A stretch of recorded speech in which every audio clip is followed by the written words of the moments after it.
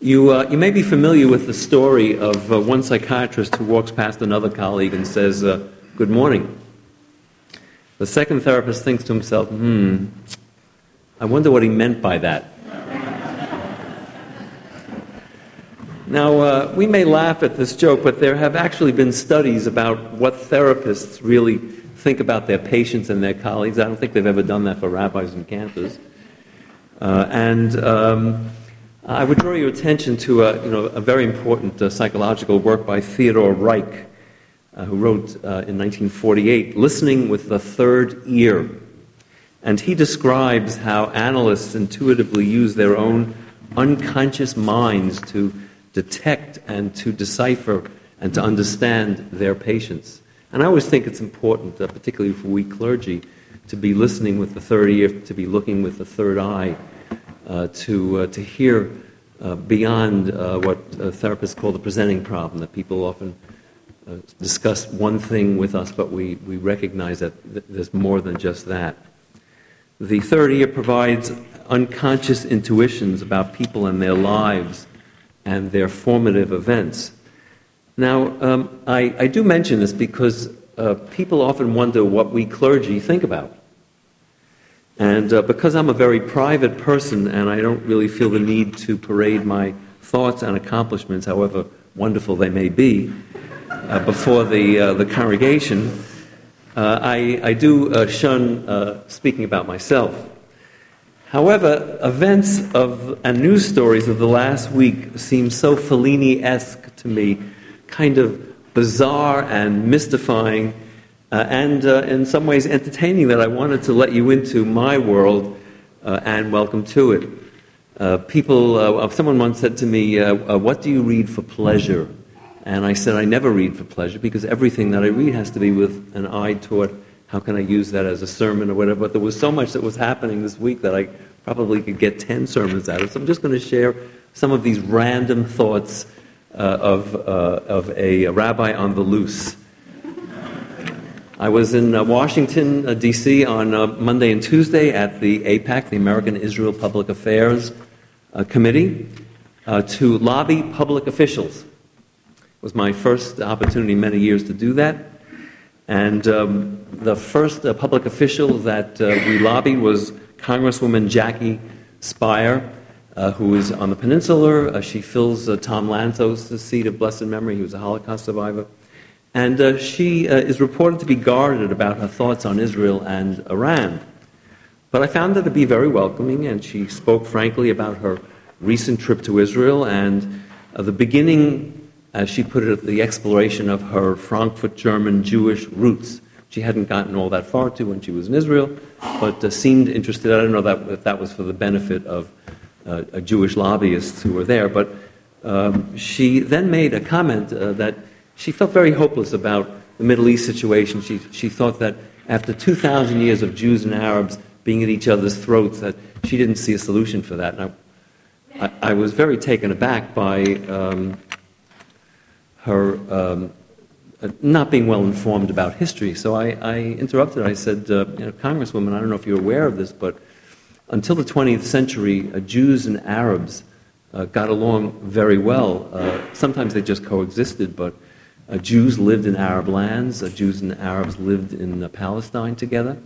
And it was actually only with the infusion of Western European values on the Middle East, with the likes of Lawrence of Arabia and others, who the situation in the Middle East began to deteriorate. And Jews and Arabs who actually were part of the golden age of Spain and Southern Europe, all of a sudden became enemies.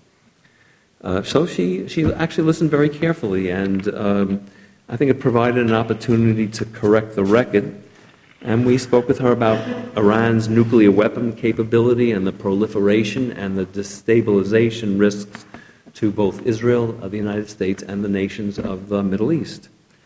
And our concern about the defense budget of the $3.1 billion that the federal government gives to Israel year in and year out, and this whole issue of whether the budget's going to get passed again, and she assured us that it would not get passed. And there was a provision in that the budget that if it does not get passed, everything gets cut back by 9%, and we had a concern that 9% of $3 billion is somewhere around $300 million, and that means a great deal to Israel. But she assured us that they would have a way to outmaneuver that 9% cut after all. And I can understand that before the election, nobody wants to pass a budget in which they have to make some really hard decisions. And then we spoke specifically about House of Representative Bill 4133, called the U.S.-Israel Enhanced Security Cooperation Act, affirming the enduring commitment of the United States to the security of the State of Israel by providing Israel with military capabilities to deter and defend itself against any threats. Interestingly enough, and I was really quite pleased, and I will send her a thank you note, by the time I left Washington, the Congresswoman agreed to co-sponsor this bill. So that was a nice unintended consequence. Then we had a meeting with Senator Boxer, which did feel something out of a surrealistic Fellini movie, not because of anything the senator did, but because of the setting. We did not meet in the House office building. We met in not quite a corridor of Congress, but it was kind of set up like a table here. Senator Boxer sat here, 3 or 4 other people, including Howard Kaur, the president of AIPAC was there, and then a few of us, and then I sat here, and there's one other person here. And then over here was a reception desk where people would come in and then go down a hallway that way. So we're busy chatting with the senator, and she was wonderful. And, my eye starts catching some of the activity. And within a few minutes, and they're focused on this, and within a few minutes, in walks Miss Alabama with her Alabama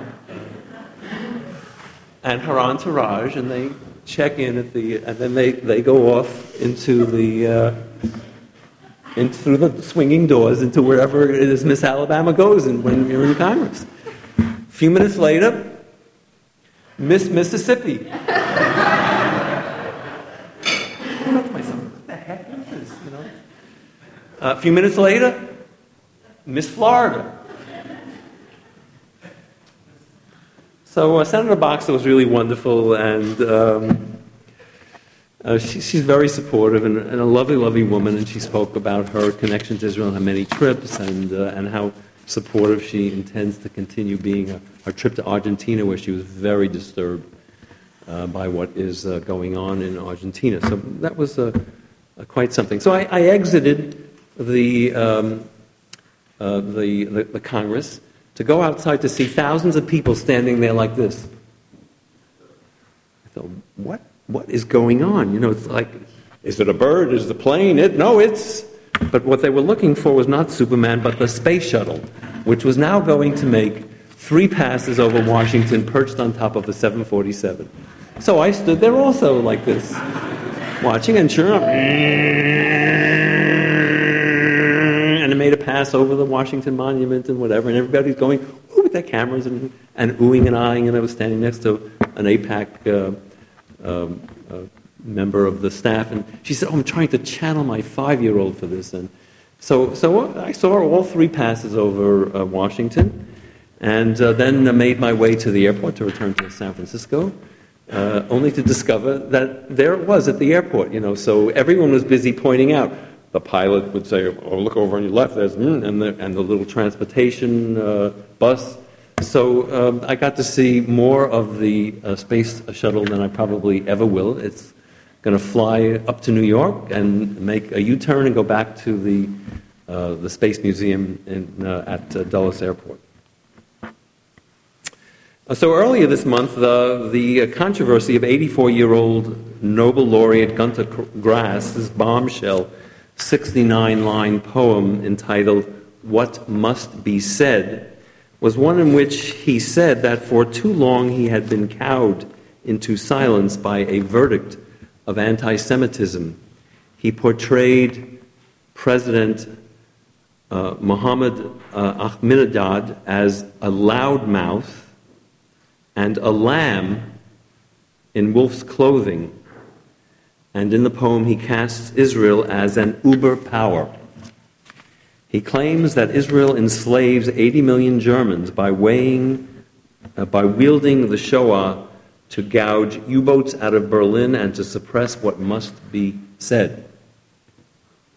A Hoover Institution fellow, Yosef Jaffe, summarizes Grass's vitriol by quoting the quip attributed to Israeli psychiatrist Zev Rex.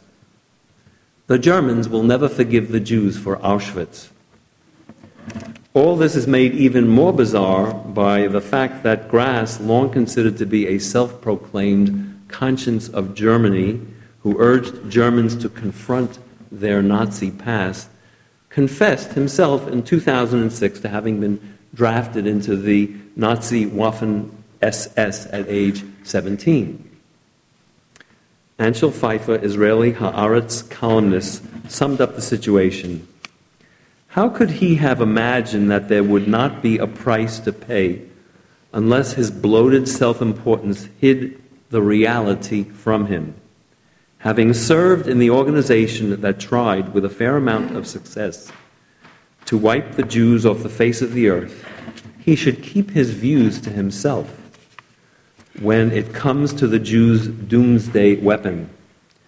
And if the 84-year-old writer has become so lost in self-adulation that he can't realize something that simple, the editors of the respectable newspaper should have found a way to gently point it out to him. He is not just another boy born on the Baltic coast in the 1920s. He did something along the way that tainted him forever. Logic, he concludes, and reason are useless when a highly intelligent man, a Nobel laureate no less, does not understand that his membership in an organization that planned and carried out the wholesale genocide of millions of Jews disqualifies him from criticizing the descendants of those Jews for developing a weapon of last resort, that is the insurance policy against someone finishing the job his organization began. What could be more self-evident? On Wednesday night, I had the great privilege of hearing New York Times columnist Edward Rothstein, who delivered the Charles Michael lecture. Charles Michael is here tonight, and he set up this lecture at the Jewish Center on the subject of the problem of devaluing the Holocaust by the action of most of the Holocaust museums, enlarging the Holocaust message under the umbrella of centers of tolerance in which elaborate organizations justify the inclusion of the Holocaust in high school curricula and public financing of museums by broadening the subject to include things like bullying and what have you. He calls it history stripped of distinctions. Indeed, there is a difference between mass genocide and schoolyard bullying. And I sat next to a woman who is a designer of Holocaust museums, who took great umbrage at the message, I guess because she designs these museums that broaden the subject. But she chose not to keep her comments to herself, and she kept poking me and making these under-her-breath comments while I'm trying to listen to Mr. Rothstein, who was positively brilliant. And I wanted to say, would you stop that already? I get the point, but it was just one more of these sort of Fellini-esque films that I found myself in the middle of. Well, just a few other things that come to mind since I'm giving you the broad pastiche of the nuttiness in the world out there. The New York Times reported this week on the death of Lou Goldstein at age 90. His fame? Lou Goldstein was a tumler, the Yiddish word for, how would you translate that? Well, an entertainer, but someone who keeps the ball rolling. Yeah, an entertainer who, with a Yiddish inflection from 1948 to 1986, kept the Borscht Belt hotel patrons at Grossinger's laughing with jokes and songs and shtick.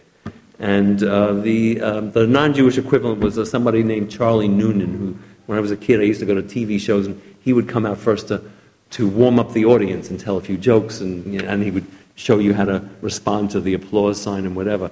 But Noonan was Lou Goldstein was this character at Grossinger's, which was it was an iconic hotel, unlike any other, and that entire world is gone. But I can remember as a young rabbi being at a rabbinic convention there, and when you ate in the dining room in Grossinger's, the waiters were primed to throw as much food as you. You don't like this? Here, try this. You want 2 entrees? Try this. And I can remember once ordering a piece of pie. The waiter came to the table. He threw it up in the air, flipped around, he caught it, and he put it down in front of me. I mean, that's sort of like the era that is now long gone. And finally, the Wall Street Journal reported this week on the bar mitzvah of the son of Bay Area Rabbi Matt Pearce, Ariel, am I pronouncing it right? I don't know him. Whose son Yonah did not want to have a bar mitzvah. So, his rite of passage instead of a bar mitzvah?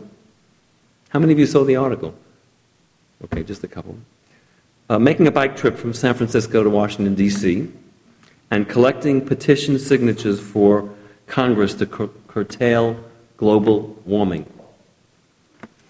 Okay, so this made the Wall Street Journal, and I assume that will inspire other people instead of this sacred religious rite, coming of age, when a child demonstrates religious competency by reading from the Torah, by addressing the congregation, and dumbing it down to a bicycle trip is, to me, extraordinarily offensive. I thought if I'd had the time I would write a response to the Wall Street Journal, but I'm not able to do that now.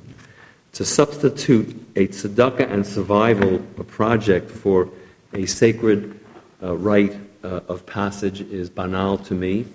It is what this child is aligning his name with, something that will have meaning in his life, that he took a bicycle trip across the country.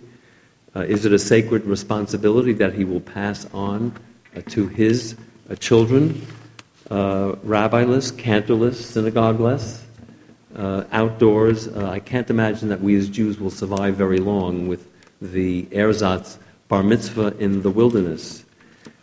Is this holy moment in life, in the life of a Jewish family, the child of a rabbi no less, is what a Jewish ritual has become dumbed down to? So I think you can see, even though these may not be directly related to one another, the bizarre nature of them and the fantastic that I was an observer to during this past week, made me think that there are always strange possibilities in the world for adventure of all kinds, but it does help me be grounded and focused on what's important. You're all here tonight. We have wonderful guests from Oregon who are here to study religion. They didn't come here to go to arcades in San Francisco. They're here to be in synagogues and in churches.